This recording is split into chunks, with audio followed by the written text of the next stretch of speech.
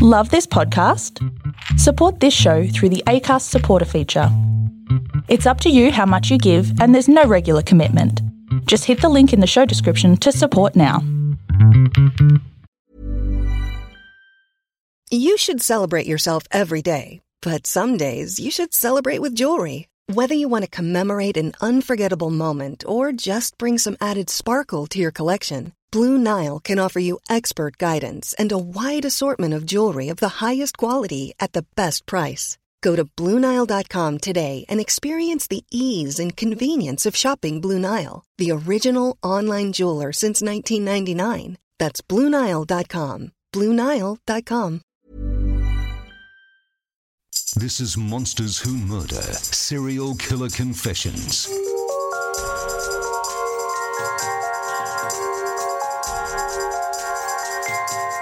With Amanda Howard and Robert McKnight. Hello and welcome to Monsters Who Murder, Serial Killer Confessions. And in the words of the most prolific movie serial killer ever, Amanda Howard, the serial killer whisperer, why the long face? I don't know where that come from, but it's the Joker in Batman. Yeah, no, I don't watch any of those movies. Sorry. But while we're in such a good mood, happy anniversary. Thank you very much. It's been 2 years since we began Monsters Who Murder, and it's been a wonderful 2 years. Some bumps along the way. There always is. Some fights, you know. But, you know, we come from a place of pure friendship and love, and that's why we can be so honest with each other. But I'm just a little bit thankful we're now in different states doing this via Zoom so that I can't get in trouble. Monster. You are a monster who doesn't murder. That's the only difference. Gee, I'm glad that comes from a place of love. But, you know, hopefully we can do this for another 2 years. So. Oh, we'll be doing this for another 20 years. I have no doubt about that. Yeah. Look, interestingly, today we're looking at Israel Keyes, and Israel is making a bit of news. So let's get to our psychological profile later, but let's get into the news and find out how he's making news. And the FBI has released new evidence connected to serial killer Israel Keyes in hopes of identifying victims. CBS News 19 has more. On Saturday's episode of CBS's 48 Hours, FBI agents revealed pictures of skulls made by Israel Keyes that had been drawn in his own blood. The FBI unveiled those drawings and other evidence to 48 Hours, including examples of Keyes' kill caches, which are kits containing guns, zip ties, and other items he would bury across the country years in advance in anticipating of committing a crime. The FBI believes that several more caches are buried and may contain evidence in other unsolved murders. Amanda, what's the significance of drawing skulls in his own blood?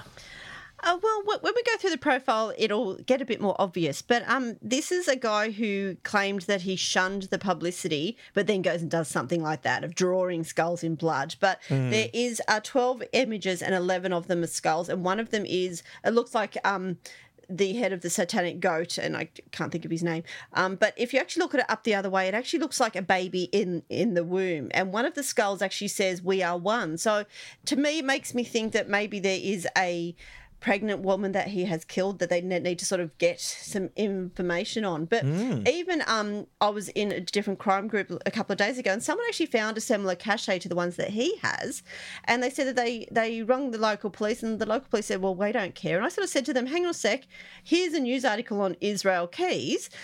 Maybe you should actually ring the FBI, because this had a cache of details, including a photo of a lady, a knife, and a couple of other bits and pieces. Yeah, I said, just, you know, this could be one of And the police didn't care?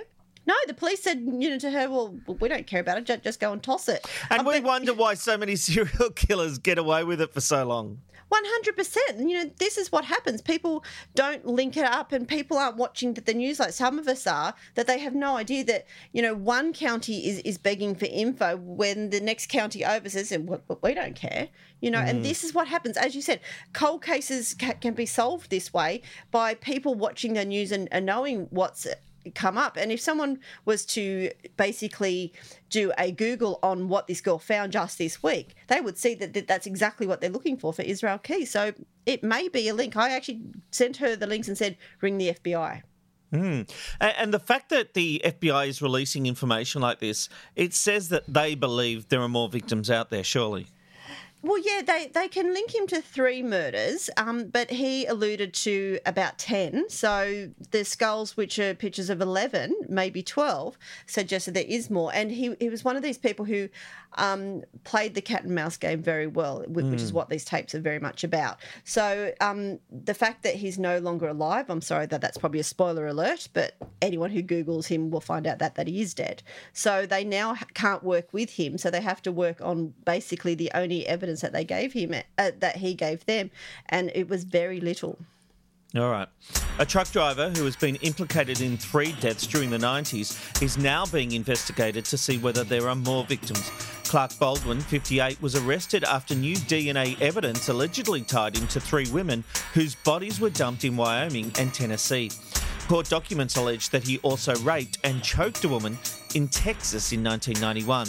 Now, Amanda, there was some speculation he could be responsible for the death of Tammy Zywicki in 1992, but investigators say he's not the suspect of the 21-year-old's death. Yeah, it's always interesting when they can rule out a victim very quickly. Straight away. It usually means that they already have a person of interest. They're just trying to find the evidence to prove it. But this can sometimes lead to them not looking in the right direction. So when a case like this lands in their lap and they go, no, it can't possibly be him because they're watching, guy number 2, it stunts cases sometimes, especially when, this was a big case back then and still comes up every so often. But Tammy's death, if they can give that family closure by saying it is Baldwin, allegedly, that there is all of that possibility. But when the police do this, it usually means that they have their own person of interest ready to go. And especially this guy, he was a long-haul truck driver. He travelled state to state, and they're sort of like following a path of killings, aren't they?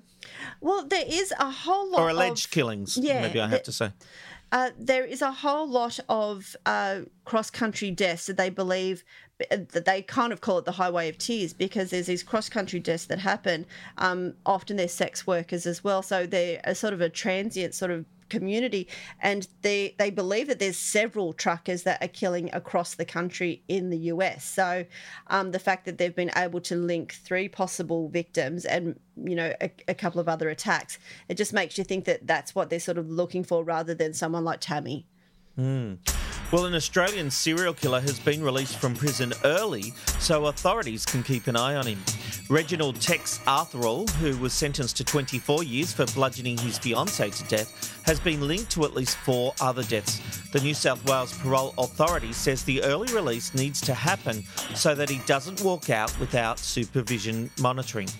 Amanda, this guy is actually killed twice after being released from prison. Yeah, I really don't get this case. This one is quite perplexing. The fact that if someone is released on parole, they go, yeah, that's fine. You've served your sentence. See you later. When we know, as you said, that he's killed after he's been released previously. The fact that he only has a 24-year sentence doesn't mean that they can't keep him in, but it also does suggest that hopefully they're going to look at other events that are linked to him, and I think that's How the can only they keep way. him in if he's served his time, if he's done his full 24 years, which the court decided, then there's nothing to keep him in. Isn't that why they're releasing him early, so that they can at least keep some kind of monitoring on him because they're giving him parole? Well, I mean, it's a catch-22 situation, but that there has to be precedence here, because has been other people that were hounded when they were released, and so they end up living on Department of Corrections grounds, basically, because they were so dangerous. And I think if they have fears that this man is going to kill again, they need to have that backup. There is people like Derek Percy that were then, he was actually found not guilty by reason of insanity, but he was also held in jail at Her Majesty's pleasure. So basically he was there until he died. And if they have concerns about this man, and his history states that there could be concerns, well, the fact they're going to let him out early so they can watch him, it just doesn't make sense. Well, has the identity of Jack the Ripper finally been revealed? That's the question being posed by Film Daily, which has been going through the evidence of suspects. Now, Ahmed, I've got to be completely honest. I'm actually not fully across the Jack the Ripper case, and I know you are, so I'm not even going to get into this at all. I'm going to come to you. Who is the publication naming, and do you agree with them? Well, their main suspect is Aaron Kosminski. Now, he is one of my top suspects as well. There is a few others, but Aaron Kosminski has been mentioned many times since the actual time of the crimes. There was Dean Schultz, who was a witness to one of the attacks. He was actually taken to an asylum to look at Kosminski and say it was him, and he actually he's quoted as saying, I will not finger a fellow Jew. So the fact that he sort of was shown the guy and said, is this him? And he said, yeah, faith comes first kind of thing. And one of the people, Norton, who was sort of responsible for the entire investigation, actually wrote in his own memoirs in pencil that Aaron Kosminski was one of his top suspects. So it's a guy that has come up many, many times over the years. I think the FBI did a special probably, I think about 30 years ago now, where they also said it was likely to be Kosminski. And there is people that will say that there's also the shawl that had evidence of Kosminski's family on it, but we also know that shawl has been passed around many people, including descendants of that family. So the DNA there doesn't hold water for sure. But Kosminski is a huge suspect. I probably shouldn't be saying this, Robert, because I want to do a whole season on Jack the Ripper with Judge Robert. So maybe I shouldn't be if we do that, at least we'll know once and for all who the real killer was, because Judge Robert will decide. Well, he gets it right most of the time. Every time. Never wrong. All right, well, I look forward to that. Now to a case we recently covered on Monsters Who Murder. Police are turning to genealogy DNA testing to try and uncover the identity of the doodler. The killer of at least 5 gay men more than 40 years ago is still at large. Amanda, is this the future for all outstanding cases? DNA genealogy, it's becoming a real success story, isn't it? I know, it's fantastic, and I think it really is the way forward that we're going to see more of these sorts of cases come through. I actually have cold case arrests as a Google alert, so I see a lot of these that come through. And don't forget that the original Night Stalker was caught there this way just, I think, 2 years ago now, and he's about to go to court. Well, when we first started this podcast 2 years ago, we were talking about the Night Stalker, or the Golden State Killer as he became known. And that was all about genealogy DNA. So we now know that a lot of other cases and a lot of other investigators are using this method to try and catch other killers that have gone by the wayside. Yeah, and it's going to be amazing to think that they're going to identify the Zodiac, that they're going to look at other cases. Yes, there's no evidence left from the Jack the Ripper case, but the letters still do exist. Now, if people want to believe that the letters were written by Jack the Ripper, there might be some DNA there. But as far as I'm aware, they're not testing them because they do sort of have to destroy some of it to do it. But the funny part of all this, and it's strange image I have in my head, is that the FBI actually goes to suspects' homes and steals their garbage to test for DNA. So I have this image of like Men in Black on the back of garbage trucks, just sort of going to suspects' homes and checking their garbage. It's just an odd thing I have. But it is the way forward, and I think this is going to happen a lot. And we're going to have a lot of faith in it until we find that there's going to be something that is going to be proven wrong, and then they're going to have to rethink it all again. Because, when DNA testing and fingerprinting was done, it was always, the be-all and end-all. And then there's been cases that have proven wrong. So for now, it's fantastic until it fails. And then they're going to have to sort of do double testing or something to actually make sure that they aren't catching the wrong person. Absolutely. All right. We'll be back in a moment with our psychological profile on Israel Keys. Hey, I'm Ryan Reynolds. Recently, I asked Mint Mobile's legal team if big wireless companies are allowed to raise prices due to inflation. They said yes. And then when I asked if raising prices technically violates those onerous 2-year contracts, they said, "What the f*** are you talking about, you insane Hollywood ass?" So to recap, we're cutting the price of Mint Unlimited from $30 a month to just $15 a month. Give it a try at mintmobile.com/switch. $45 up front for 3 months plus taxes and fees. Promo rate for new customers for limited time. Unlimited more than 40 gigabytes per month. Slows full terms at mintmobile.com. And Robbo. Media executive Rob McKnight. Something brand new is coming to your social media feed. Big Brother winner Ben Norris. This is something bold and informative with a side of humour. And journalist David Robbo Robinson. It's truly going to be something different.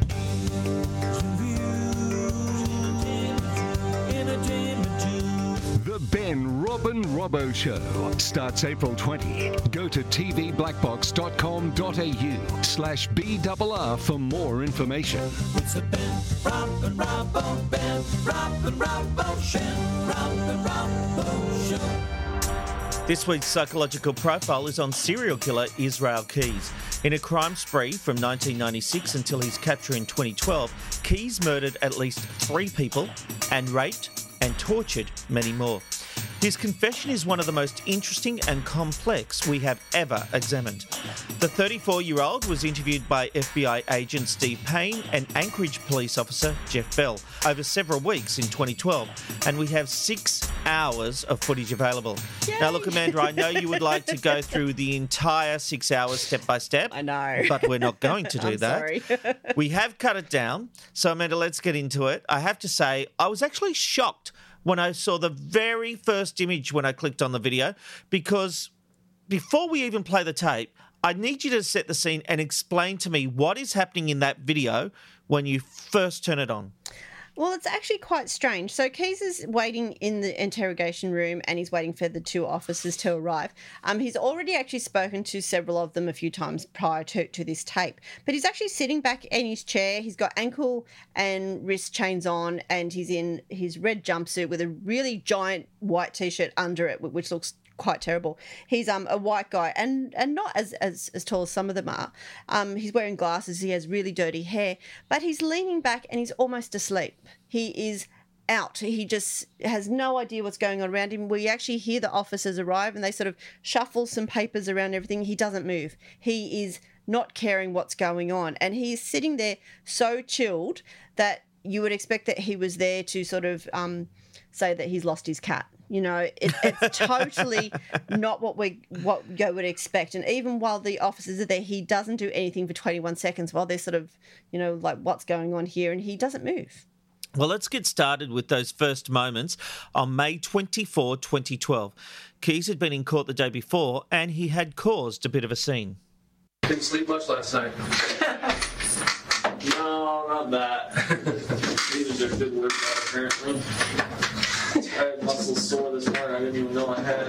Really? Which muscles? Gee, that's a good thing you didn't get a full on. Just remind me, like those late night infomercials that used to sell those machines that shock your abs and stuff. Oh. It's like that one. You had one? You bought one of them? No, Kimberly did. Oh. But I tried it once just for a little bit. You get ripped from it? No. So they start by asking why he's tired, and he claims to have muscle soreness. The reason why, we'll get to shortly, but we've seen this a few times, Amanda. The officers try and suss the guy out, seeing if he's going to be chatty or not. It isn't like the movies where they have to go straight in hard, is it?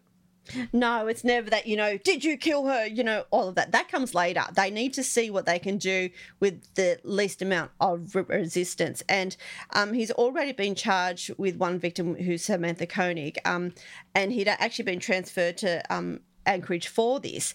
And he knows that they're going to ask him about possible other crimes. So he knows he's going to talk about things. He doesn't know what he's going to say, when he's going to say it. And there's already issues on the table that they're not allowed to ask him about Samantha Koenig's death because that's part of a different part of the case. So, you know, there's a few nerves there, and that laugh that he has, you're going to hear that so often. And it starts off, you think, oh, okay, he's just doing that as a nervous thing. And then it becomes almost quite evil. So it's something that he makes you think that you're about to be lulled into a false sense of security, that he's very chill and going to be fine, but he actually uses that for his own opportunity to play games, and it's going to get quite shocking, actually. Okay, so after a bit of banter, the agents go through the usual legal rights. Okay, well, Israel, we'll run through the same stuff that we do every time. You know, we're running tape here just so we make sure we get all the facts straight. So, all right. I just want to confirm we didn't interrupt a meeting with your attorney when we picked you up here No. at work today, right? Or at the jail today, I'm sorry. No. Okay. And you're here voluntarily, right? Yes. Okay. You understand that we can't talk about anything to do with the case involving Samantha Koenig. If you do start talking about that stuff, then we'll have to stop the interview and we'll have to take you back to jail. Do you understand that? Yes. Okay. I'm going to run through your Miranda rights here. I know we've been through them before, but we're going to run through them one more time. Before we ask any questions, you must understand your rights. You have the right to remain silent. Anything you say can be used against you in court. You have the right to talk to a lawyer for advice before we ask you questions. You have the right to have a lawyer with you during questioning. If you cannot afford a lawyer, one will be appointed for you before any questioning if you wish. If you decide to answer questions now without a lawyer present, you have the right to stop answering at any time. Do you understand these rights as I've explained them to you? Yes. And with that explanation in mind, are you willing to waive your rights and speak with us today? Yes. One other thing, you've got standby counsel appointed in this particular matter. I believe it's Rich Kurtner. Yes. And it may also be Jacqueline Walsh. I'm not 100% sure of that. But be that as it may, do you want either of those attorneys present today? No. Are you on any medications or any other substances that we should know about? No. And are you having any difficulty understanding where you're at or what's going on? No. Okay. I didn't think so. He actually smiles at the end of all that. Why? Well, he knows it's about to be showtime, so he's now sitting up in his chair quite straight, and we'll hear it squeak throughout, and his leg chains will rattle as well. But he is ready for this. You know, he knows that this is the moment they're going to start asking him about the other crimes. But he is actually going to ease down in his chair soon because he realises that they're about to go in a totally different area that he didn't expect them to. Then the agents have to get a bit tough, and this is very interesting. The day before this interview, Keys had tried to make a run for it out of the courtroom. He'd been tasered during the escape attempt, and that was the reason for the muscle soreness. And now the officers are going to admonish him like a little boy. The first thing I got to tell you, Israel, we talked about a little bit earlier, that stunt yesterday in the courtroom did not go over well. With who? Well, with a lot of folks, not the least of which were the prosecutors. And that was the delay, actually, getting in here, is we knew you had some legal questions, and so we reached out for them to say, hey, Israel says he's got some questions. Are you guys available to speak to him? And I couldn't even get one. One of them was in court, and the other one said, basically, what the fuck, after yesterday. So they didn't think that was too funny. And why are they afraid I'd actually get away? that would be embarrassing for them, I guess. No, it's. I don't think that they were looking at it from that perspective. Lawyers just don't like excitement. That's all it is. Well, it's more of a understanding that they thought we were kind of working towards a goal, and they're working on trying to keep Vermont on board and doing everything. I would have sent them an anonymous letter. Yeah. That laugh. He's got to know he's in trouble, right? Yeah, and that laugh actually haunts me now because I've heard it so many times. It's just horrible. But he knows that he's now in trouble, and he actually sort of scrunches down. He's playing with his leg irons, and he's just really realising that they're actually quite pissed at him. Well, they ask him what changed between yesterday and today and why he's more agreeable today. I'm kind of wondering where we're at with that. Where are we at with what's changed since yesterday? More handcuffs. I don't know. Yeah. Well, what's changed for you, though? Nothing.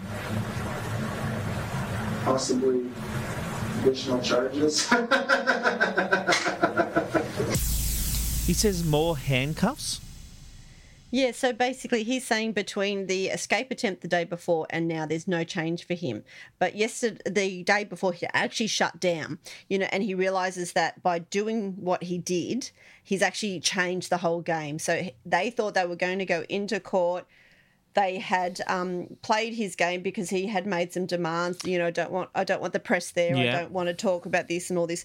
And he saw the opportunity and ran for it, and he didn't have leg irons on the day before, and he got tasered, which is why he said he was sore, as you said before. But there's another point here, and that is that he actually had studied what Bundy had done, and Bundy had escaped from court. So that's what he was doing. Right. He was trying to say, okay, to be the biggest and the best, I'm going to have to play this game, just like Schaefer did when we did the other episode.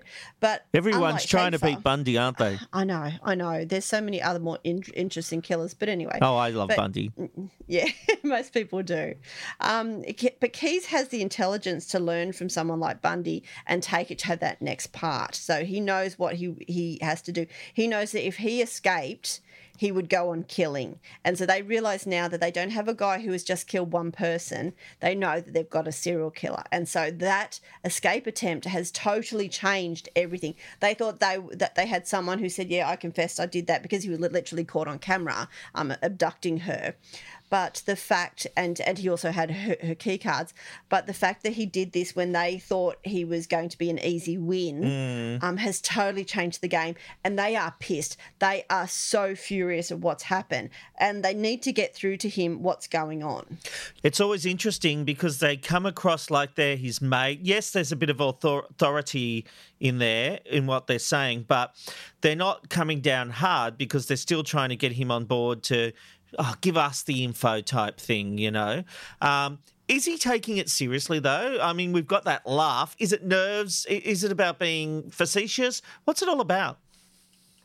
Well, every time he laughs, he's actually looking down, and that's an interesting point. He doesn't laugh at the agents talking to him. This is just the start of the real game, because now they know who they've got. They know they've got a potential Bundy. And so the agents need to sort of treat him like a child and say you're doing the wrong thing. You know, he's trying to be tough, but you can tell that he's worried because his laugh, though, he's trying to make light of it. Yeah. You know, now I've got more handcuffs. But he knows he needs to be worried because he had made a deal with them. And yes, and the day before was about him going through with the deal, and all of the police, all the various counties that were involved in this were going to go with his plea. And so then it would move on. But then instantly this escape attempt was a serious fuck up on his part. Well, the admonishment goes for several more minutes, and then Keyes takes control of the conversation. Oh, I disagree. I mean, honestly, and I know we can't go too far back into some of the original interviews that I had with them, but by their own words yesterday in their opening statement to the judge in court, you know, I feel like they have not been honest with me about what my bottom line has been throughout all this, and that's what I wanted to talk to them about. So I'm not going to take it out on you guys, but I do have some serious issues right now. There's some sort of obvious communication breakdown over the entirety of this whole situation, and it's easy to sit there and say on the recording, we're not here to talk about the Koenig case, but the fact of the matter is that they're the same people that I talked to about that originally. So you understand my position on that. So I understand I'm not allowed to talk to that, and I've respected their wishes about not talking to them about that either without my attorney present, but I have some serious frustrations right now regarding matters related to that. So that's as far as that's concerned, and I don't think it's something that can't be worked out. I've been trying to work it out from my end, but apparently there's only so much I can do. So that's what I wanted to speak to them about, and not in a matter of any specifics regarding any other case, just like general topics. You know, like I say, it's the topics that were discussed in open court yesterday. So it's, that's a frustration to me right now that they won't talk to me about those topics, but it's okay to talk about it in open court. That's, I'm not buying that, so that's okay. This is interesting. He's starting to play hardball. What's it really all about? Is he trying to plead his case, or is there another motive? It's almost an apology. He's trying to say, he's frustrated with how long this is taking, and it's only been about a month since he was first arrested. He thought that he'd be done and dusted in a week, and that he'd go, yeah, I confess to this one, see, yeah, I'm done. He doesn't realise that every piece of evidence that he gives them, they actually have to go and prove it. They have to go to these locations. They have to find what he's telling them will be there and all this sort of stuff. So he's feeling frustrated that they aren't taking him seriously as the serial killer he believes himself to be, because they don't have the proof that he is. I mean, I can walk into a police station and say I've killed 12 people. They need to prove that what I've said is the truth. They won't believe you until they know.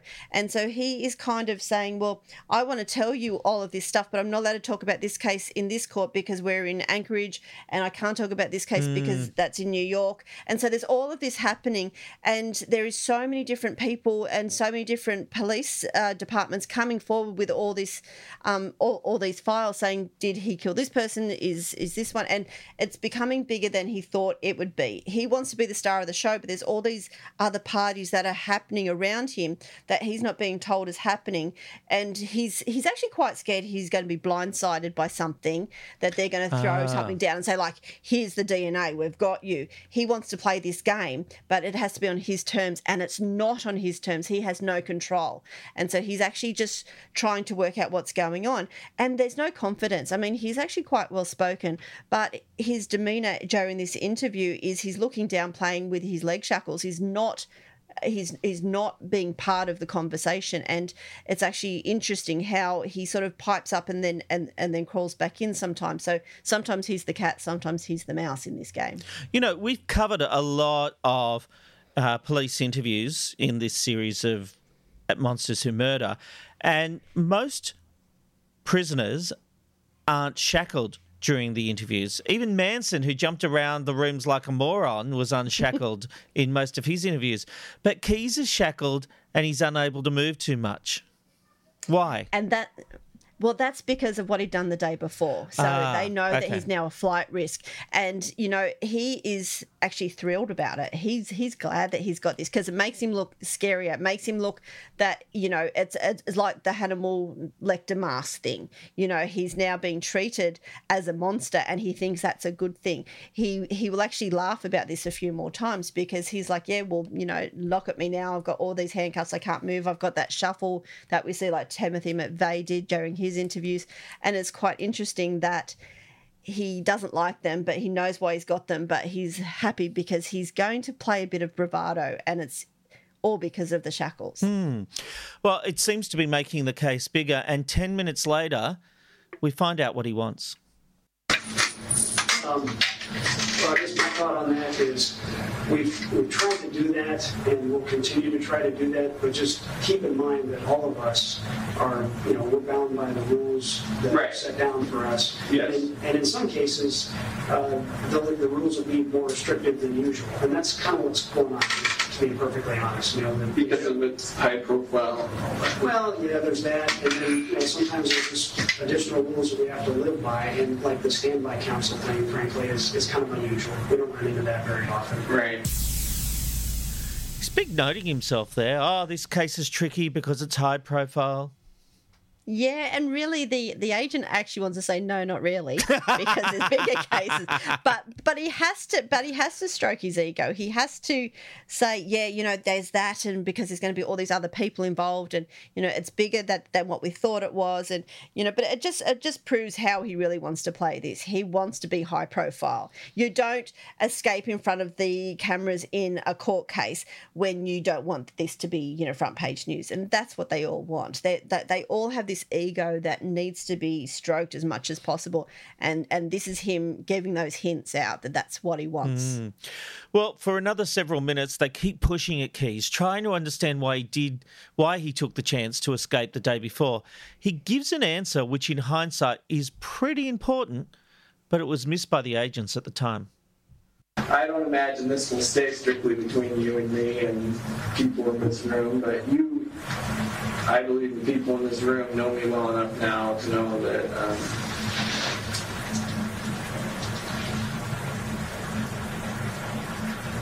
that when I say what happened yesterday has nothing to do with our arrangement. And like I said, it's not some part of some grand scheme. I already know how this all ends for me, so. He said it there. I know how this all ends for me. And then the officers continue talking. But Amanda, you believe this was a lost opportunity? Yeah, I mean, granted, we're seeing this in hindsight, but they should have asked him, how does he think this is all going to end for him? Because they need to get an idea of his sense of reality. Is he saying, you know, I'm expect to be executed pretty quick for this and I don't want to appeal it? Is he expecting to take his own life? Is he expecting to walk out free? They don't ask him what he meant by that, and he's actually going to say it a few times. He did die, and we will get to that. But I think it's interesting that he knows how the game will play out for him. He knows he has a plan. All of this is part of the plan. The escape attempt was an opportunity that he took. That wasn't the plan, but he knew that if he took that opportunity, what he was going to do then. So there was sort of this tree, these sliding doors of what he possibly could have done. But he has a plan if he goes to jail. Well, they finally start talking about one case in particular. When the agents refer to Vermont, they're talking about the murders of Bill and Lorraine Courier, who were murdered by Keys in 2009. But then they bring it back to the escape attempt, and Keys is getting bored. Some of the things that they're concerned about and that they're getting questioned about by, like, Vermont, for example, because like Jeff said, we know that they had a long conference call with Vermont today trying to explain what happened and answer questions. And, you know, Vermont, we saw a draft version of the letter, and it was everything you asked for. I mean, it truly was. And I think they're trying to answer some pretty tough questions from Vermont right now about basically what the fuck. Right, but I mean, even still, from their perspective, I mean, come on, let's face it. Yeah, what happened yesterday? Ooh, I'm a bad guy. I tried to escape, but let's be honest. Nobody really thought I was a good guy before that, so it's not like being escaping suddenly makes me untrustworthy. I was kind of untrustworthy before that, so. At least you have the perspective of, you know, have an unrealistic perspective of. Yeah, I'm not, and obviously, I think you probably especially know that I'm not going to get another opportunity like that, at least not within my lifetime. So, I mean, I don't know. I don't know what to tell them. You know, all I can say is that, I mean, nothing's changed as far as my day-to-day and my reality. You know, it's still the same. You still envision a way where we can get to meet both of our goals, where we can get what we want out of this. I think so, but like I say, after yesterday, I had some frustrations of my own. So that was kind of the catalyst that, you know. It's got a point there, doesn't he? Well, he does, because, you know, the agents are trying to tell him that he's in big trouble now because you tried to escape. And he literally says, hang on a sec, I'm a serial killer. Escape is way down the charges list. Like, I'm here to give you evidence on these people that have been raped and murdered and tortured and all of this stuff. And you're going at me about the escape attempt from yesterday. I saw the opportunity, I took it. Yes, you'll be proud of me, not, you know, upset that I tried to take it. He says I was a bad guy before that attempt. You know, it's showing how ridiculously sometimes their questioning can get, because he wants to talk about what happened. He wants to throw them. He doesn't care about the escape attempt. He's got lots more to talk about. Exactly, but they keep going over it and over it and over it. Well, look, they do return to the fact that his escape attempt is big news, and they stroke his ego a bit, and he falls for it. I think we all share it, is that yesterday's actions, regardless of why he took them, are just going to create new hurdles for him from the standpoint of, I mean, literally they had something, I really think it was just about agreed to. It may have even even been agreed to, and I just don't know it. But like I said, we saw a draft version of the letter that had, I think, everything that you discussed or wanted in it. So they had achieved that, and then that's yesterday has now endangered that. In addition, I think they're concerned now that maybe you have a different agenda than what you've told us because you were very specific. I don't want any media attention. This has created a bit of a frenzy. I gotta believe that your next court appearance is going to be standing. There's going to be There's probably going to be a lot of vigilantes guarding the door on that one. I'm afraid there's going to be, there was only a couple meet and greet people there yesterday. I'm afraid tomorrow's just going to have a fair amount more media people, unfortunately. These investigators are starting to annoy me now. Talk about burying the headline. As you said, he's a killer. Yeah. I imagine a killer's going to try and escape. Otherwise, he's probably facing the death penalty or life in jail. But Amanda, not only does he have that laugh, he's got a great big wide smile as well. Yeah, because he's hearing what he wants to hear. Yesterday there was only a few press there. Now it's going to be a circus. Now there's going to be people in the courtroom. It's going to be crazy. And he's laughing and saying, yep, of course it is. And this actually goes on for another half an hour. And it's like... Yeah, no, but we're done with that. And I would have just said to them, I don't give a fucking walk out myself, I think, because they kept going on about this escape attempt. Yes, it sort of put, a fly in the ointment, but as he said, it's way down on the list of bad things I've done. Maybe they're fixated with it because he actually did take away their control. They thought they had an easy win, and he really showed the calculating or the opportunist. Yeah. Yeah, because they, as you said, they thought they were going to have this easy one. He's just going to confess. They just have to prove it all, and it's over because he's going to talk. He knows what he wants to say, and he's going to do it. And then he goes, "Yeah, fuck you guys, I'm out of here," and takes off over the gate things and takes off out the back door. He gets tackled by 6 guards and one of the guys that's interviewing him, and gets tasered. And now he's all stiff and sore. And he is getting in trouble for it, like it was a little kid who left the door open and the puppy got out. Seriously, guys, what a waste of time. I know that we don't expect them to go in hard, and I know that they take it easy, but this was just like a total balls up, this interview. But it was interesting to see how they played it and sort of, you're a naughty boy. Well, the next interview is done a few days later on May 29th. Bell & Payne is still part of the interview, but now Assistant Attorney General Frank Russo has also joined. An officer walks in with a cup of coffee and hands it to a surprised Keys. Amanda, explain what happens.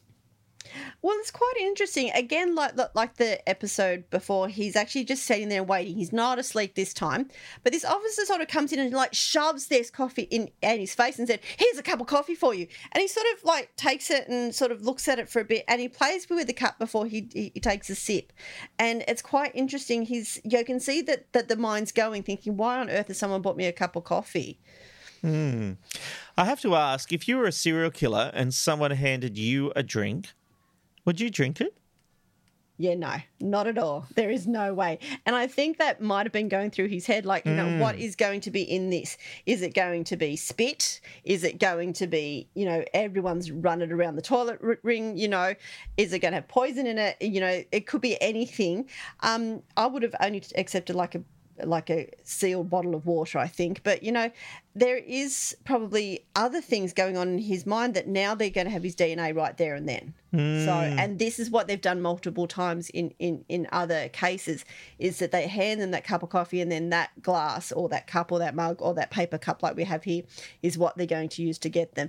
That's how they got D'Angelo, was a paper coffee cup. Yes, right. Well, finally, after going through more about the escape attempt, the Assistant AG, Russo, starts discussing other possible cases with Keys.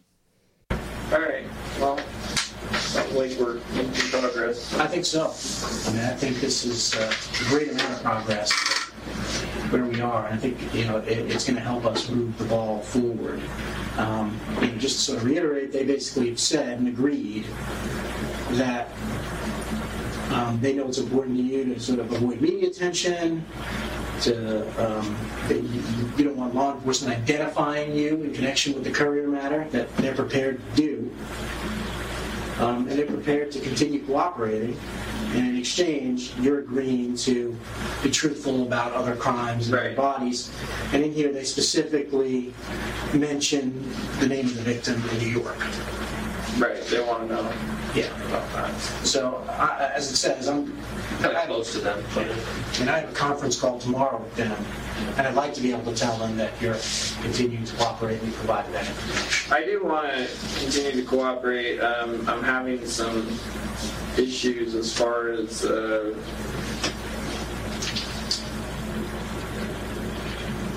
this is somewhat of an unrealistic expectation on my part, but I was thinking there might be a way to disclose all this information to you and to the FBI, and to somehow ensure that we could work out some sort of agreement that, I give you all the answers on these cases, and families get closure, and we find as many of them as possible, and in return for that, I don't plan on being around a whole lot longer, but a really big concern to me is, my kid's going to be around. I don't want her to, type my name in the computer and have it pop up, I already know stuff's going to come up. I know that, but you can hear a butt coming.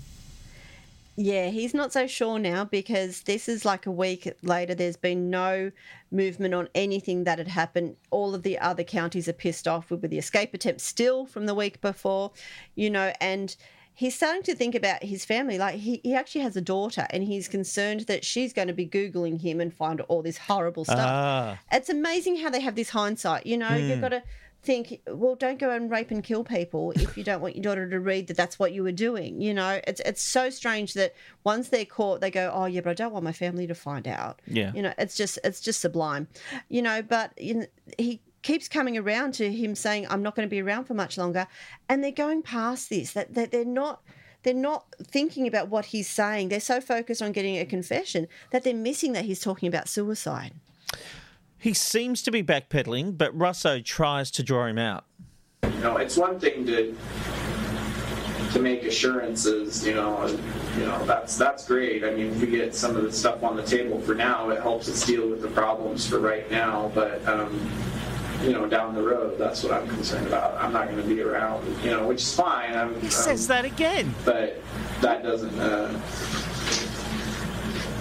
doesn't change the fact that, just because I'm not connected with it right away, it could happen later. And so I'm trying to, I guess, maybe cover myself that way as much as possible and still get you what you need.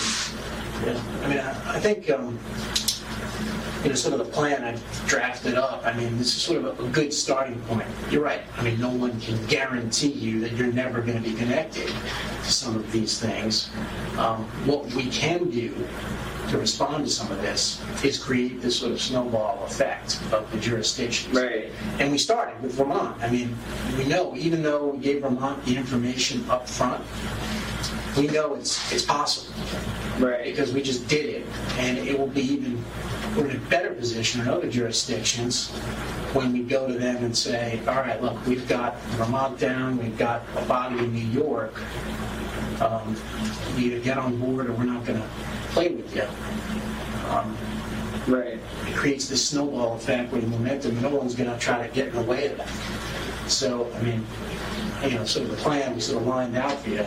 It's my hope that that's something we can use as a model. We use Vermont as a model, and now it's certainly working. We're taking a big step in Vermont, saying, all right, you know what, you guys, obviously it's keys you're solving, at least the courier's crime, and we're going to defer to Alaska, and we're going to give you what you need, but in return, we're not going to say anything. We're going to keep things under the radar. We're not going to link it publicly, and we're not going to make a splash in the media, which I think is, as far as law enforcement guarantees or assurances, it's as good as it gets.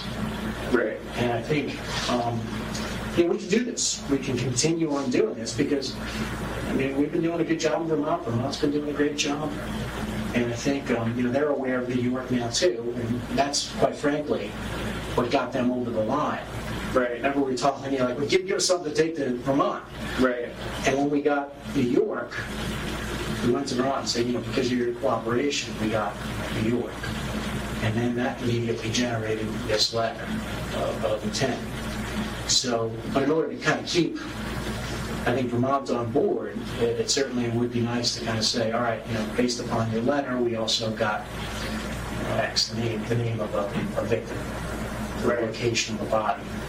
And, we already have their assurance about the Courier matter. You don't have to worry about what's happening with that, because that's all tied up in this, and we can do the same thing with the New York paper. Right. Where are they at with did they find the bodies yet? Or? I think it's like a football field with the stuff they're going through. They're making progress, but it's just it could still be like a couple weeks or something. Yeah, it definitely. They're not going to stop. This is tenacious. One of the best analogies I've heard for it is it's more like an archaeological dig. It's just going through and kind of tossing things until you find what you think you're looking for. Yeah, that's a lot of trouble to go through. I almost feel guilty. Costing the taxpayers a lot of money to find those. But just kept my mouth shut. Amanda, in the last two clips we've played, he has said, I won't be around for much longer. Yep. He has his plan. He has an end game, but they're not realising that he's saying that he's suicidal. He wasn't on suicide watch, He says it again and again. We've heard it at least 3 times and this in is these only, clips. Yeah, and this is in an hour of tape that we've heard it 3 times. And they just go past it. With all the wheeling and dealing, Keys just comes out of left field with, have they found the bodies yet? Yeah, and he had a good laugh about it too. I feel sorry for, I'm using taxpayers' funds for them to find the bodies, which they don't find. And he's actually not talkative like he was the day before. He's still laughing because he thinks it's all funny. But, he just doesn't want to play the game, and he's just throwing out one-word answers, they're being tenacious and stuff like this. And Russo then starts talking about the New York case, and his interest comes back, and that's why he has to ask, have they found the bodies yet? And he is maniacal, that laugh about, I should have just kept my mouth shut and not told him, because he thought that they would find them and they would be shocked and disgusted with what he's done, but they don't have the evidence yet. They're still trying to find it. Well, then Keys pushes further about the dig. And there hasn't been, I haven't had access to any news stories related to that. I saw the one that you showed me. That's the last one. I Google it almost every day. There's nothing. They haven't. It's kind of a dead story at this point. Okay. It's funny. For someone who doesn't want publicity, he sure asks about it a lot. Yeah, he does. And one of the agents is actually Googling every day to see what's getting out there. And he's a bit disappointed, actually, that there is no news about it. And he can play coy and say, I don't want the press to come to the courthouse and all of this. But then I'm going to do a spectacular escape. And then I'm going to send you on wild goose chases to look for bodies in places where they aren't. And, the more that this happens, the longer it takes, the more the press are going to pick up on what's going on. Oh, yeah, but I don't want the press. But then he tries to turn it all on his head, and he actually calls out true crime fans and people like us that make these kind of podcasts.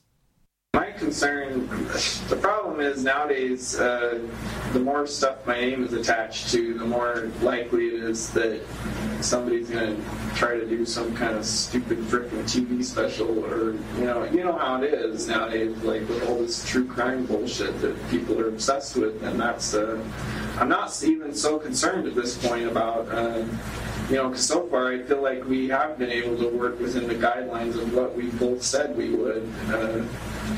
But I am concerned about that, about someone connecting the dots on this, and I don't know how, I know there's certain privacy laws, but I know that, for the most case, they're not going to apply to me. And so I know that at some point, it's pretty likely that if someone tried hard enough, they could, Amanda, you're calling BS on this, aren't you? Of course I am. I reckon if someone put a film deal under his nose then and there, he would have signed it and gone for it. Because he's talking about, but if the true crime community get wind of this and they put the dots together, he's worried about people connecting the dots. If it's two people, like it has been, it's been Bell and Payne that have been his main contacts with everyone else. He knows that that's not enough manpower to look at what else is happening. If the true crime community gets involved and starts to look at all of these cases where he could be linked with them, it's going to be a bigger case. And he doesn't want that. He wants to go down for a few and that's okay. But he, I reckon he'd do a film of the week if he could, that's for sure. Well, the Assistant Attorney General, he keeps trying. He's trying to convince Keys to just spill the beans. And finally, Keys extemporises his thoughts. Well, yeah, I mean, like I say, I want to have a chance to talk about the letter with some people, and I want to have a chance to hear back on the other thing. I'm not going to hold my breath on that. But I want to at least see what the options are.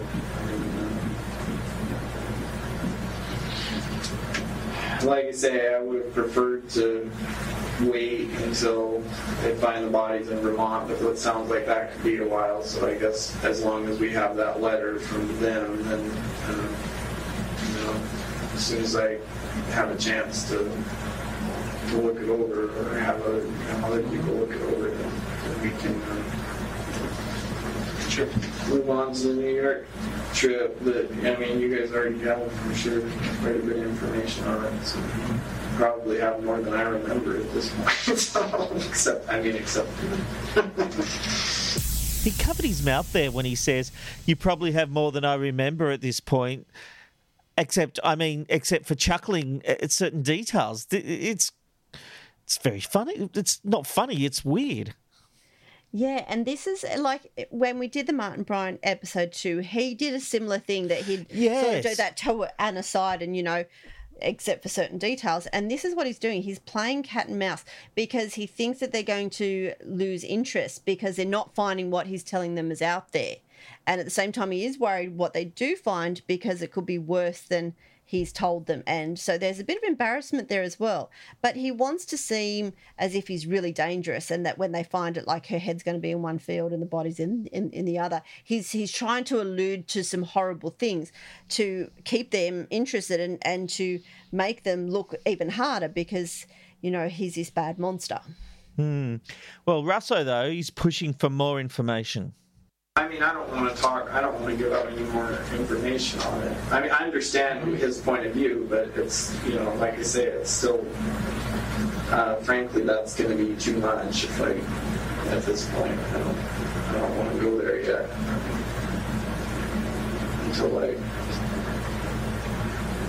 until I find out where I'm at with what we, with the new developments, so.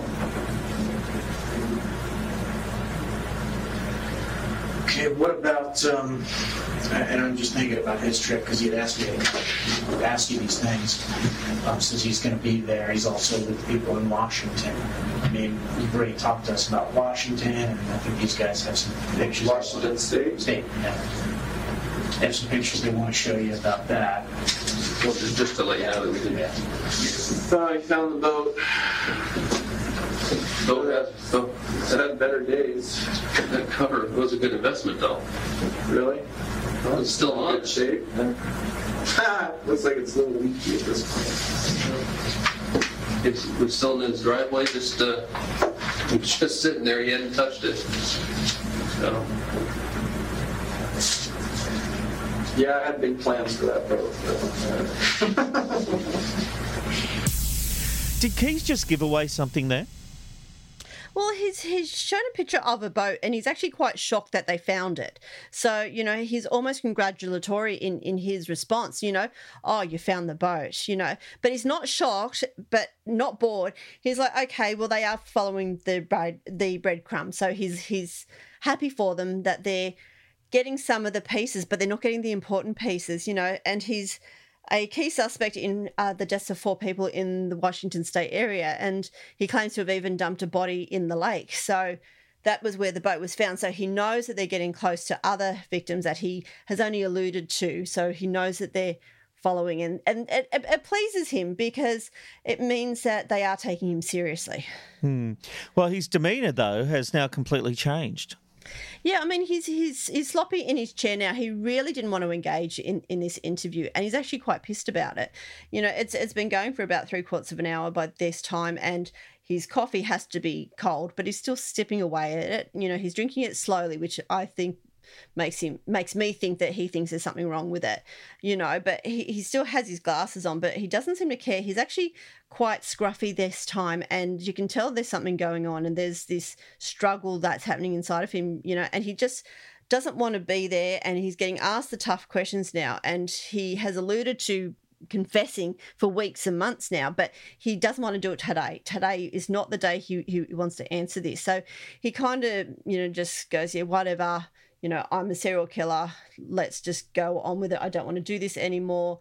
You know, things are taking too long, and the teams are being thorough, and he's bored. You know, that bravado that we saw the day before, the week before, with all the laughing and stuff, it's gone because they're going over it so minutely, and he just doesn't have time for that shit. Well, then he goes on another tirade about state and federal jurisdictions. The thing about Washington is a little simpler from his perspective. There's only 2 federal districts there, Eastern and Western. Eastern is more like Tacoma and Yakima. Western is Seattle. Right. And Spokane. Where is the dividing line? Like, it's Spokane, Yakima, and then there's Seattle, Tacoma. That's in the Western. Right.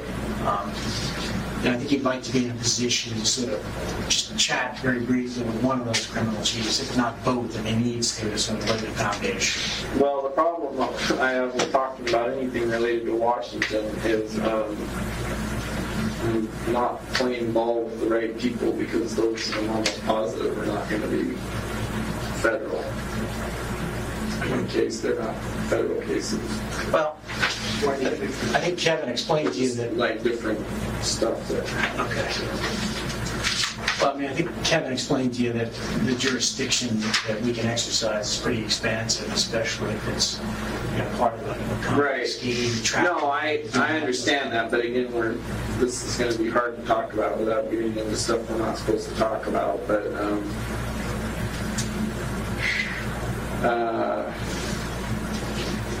depending on things, you know, the way things pan out, you know, things we've already talked about, then I may need those details of the Washington cases that I would be better served to wait, you know, if that's where the route I have to go. I mean, if you know what I mean. I think I do. He really goes around and around and around and around there. Yeah, he does. And he has this whole thing about not wanting to talk to state jurisdictions. He wants to stay with the federal. And I don't know why, but there's something about him wanting to be in federal prison and not in state prison.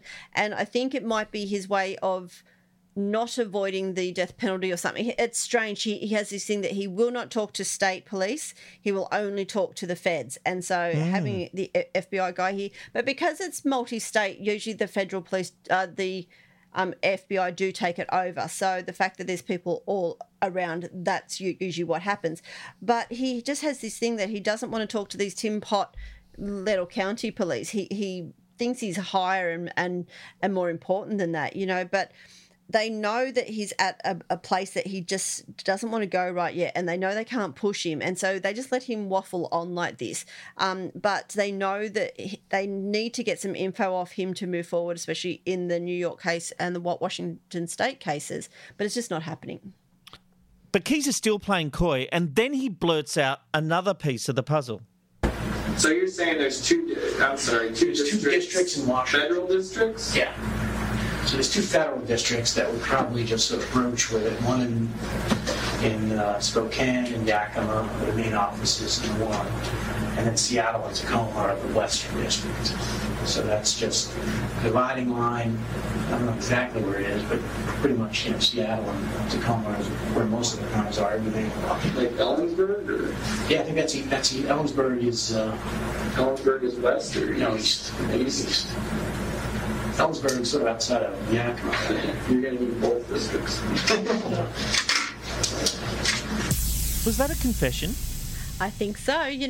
That they're saying, that they know there's at least one victim in Washington State, and he's asking, well, which part are the feds responsible for? And then he gives them a suburb, and then they say, well, that's in the other federal jurisdiction. He goes, well, then you're going to have to look in both now. So he's just literally confessed that there's 2 victims in Washington State, though they still believe that there's actually 4.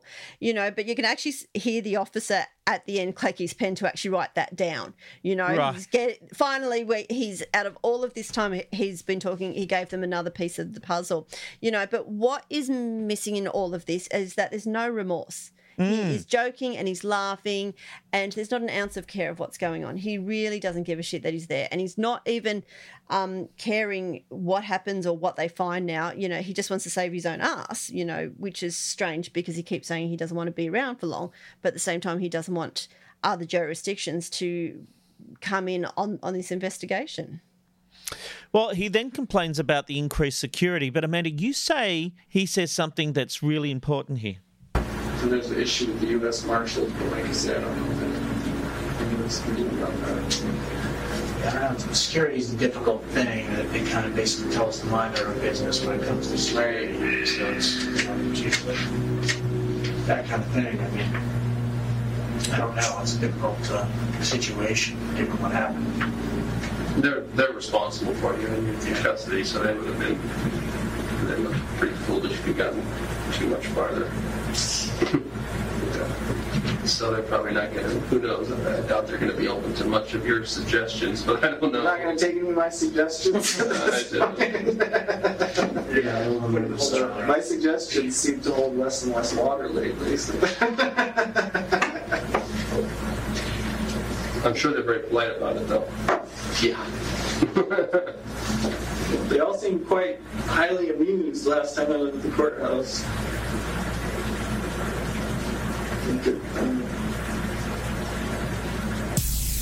What was it, Amanda? What did you notice?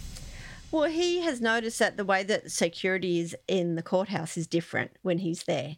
So it means that he's looking for another failure in their watch over him. They believe he believes that there's the opportunity to escape again, but they missed that. They didn't realize that he's saying, yeah, well, they've changed the way they come in now, and there's more guards over here, and what's going on over there, and I have leg chains on and everything. It means that he isn't being complacent. He's still eagle-eyed on what's going on around him, and so there is the chance that he might escape again. He basically just told them that, but they didn't catch on. Good investigators. They then talk about Keys's brother coming for a visit. Well, and I think if we're done, we can get him a cigar and let him, since we got you over here. Awesome. Well, a cigar for nothing. Well, that was. I like to think it's a cigar for good faith. But ultimately, for good health. Yeah. Ultimately, that's going to be up to you.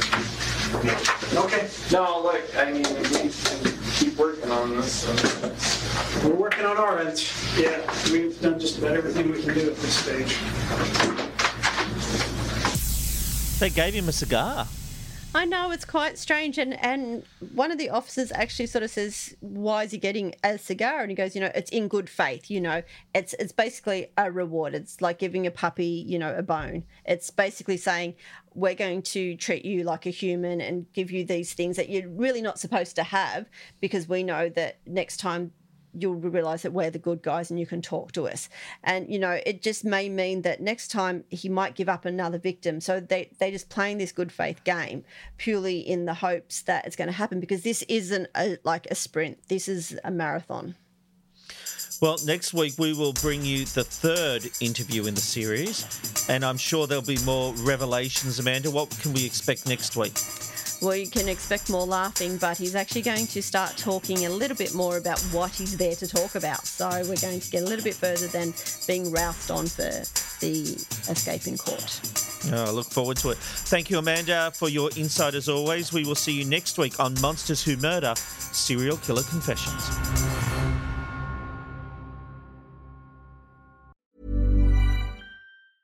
Even when we're on a budget, we still deserve nice things. Quince is a place to scoop up stunning high-end goods for 50 to 80% less than similar brands. They have buttery soft cashmere sweaters starting at $50, luxurious Italian leather bags, and so much more. Plus, Quince only works with factories that use safe, ethical, and responsible manufacturing. Get the high-end goods you'll love without the high price tag with Quince. Go to quince.com/style for free shipping and 365-day returns.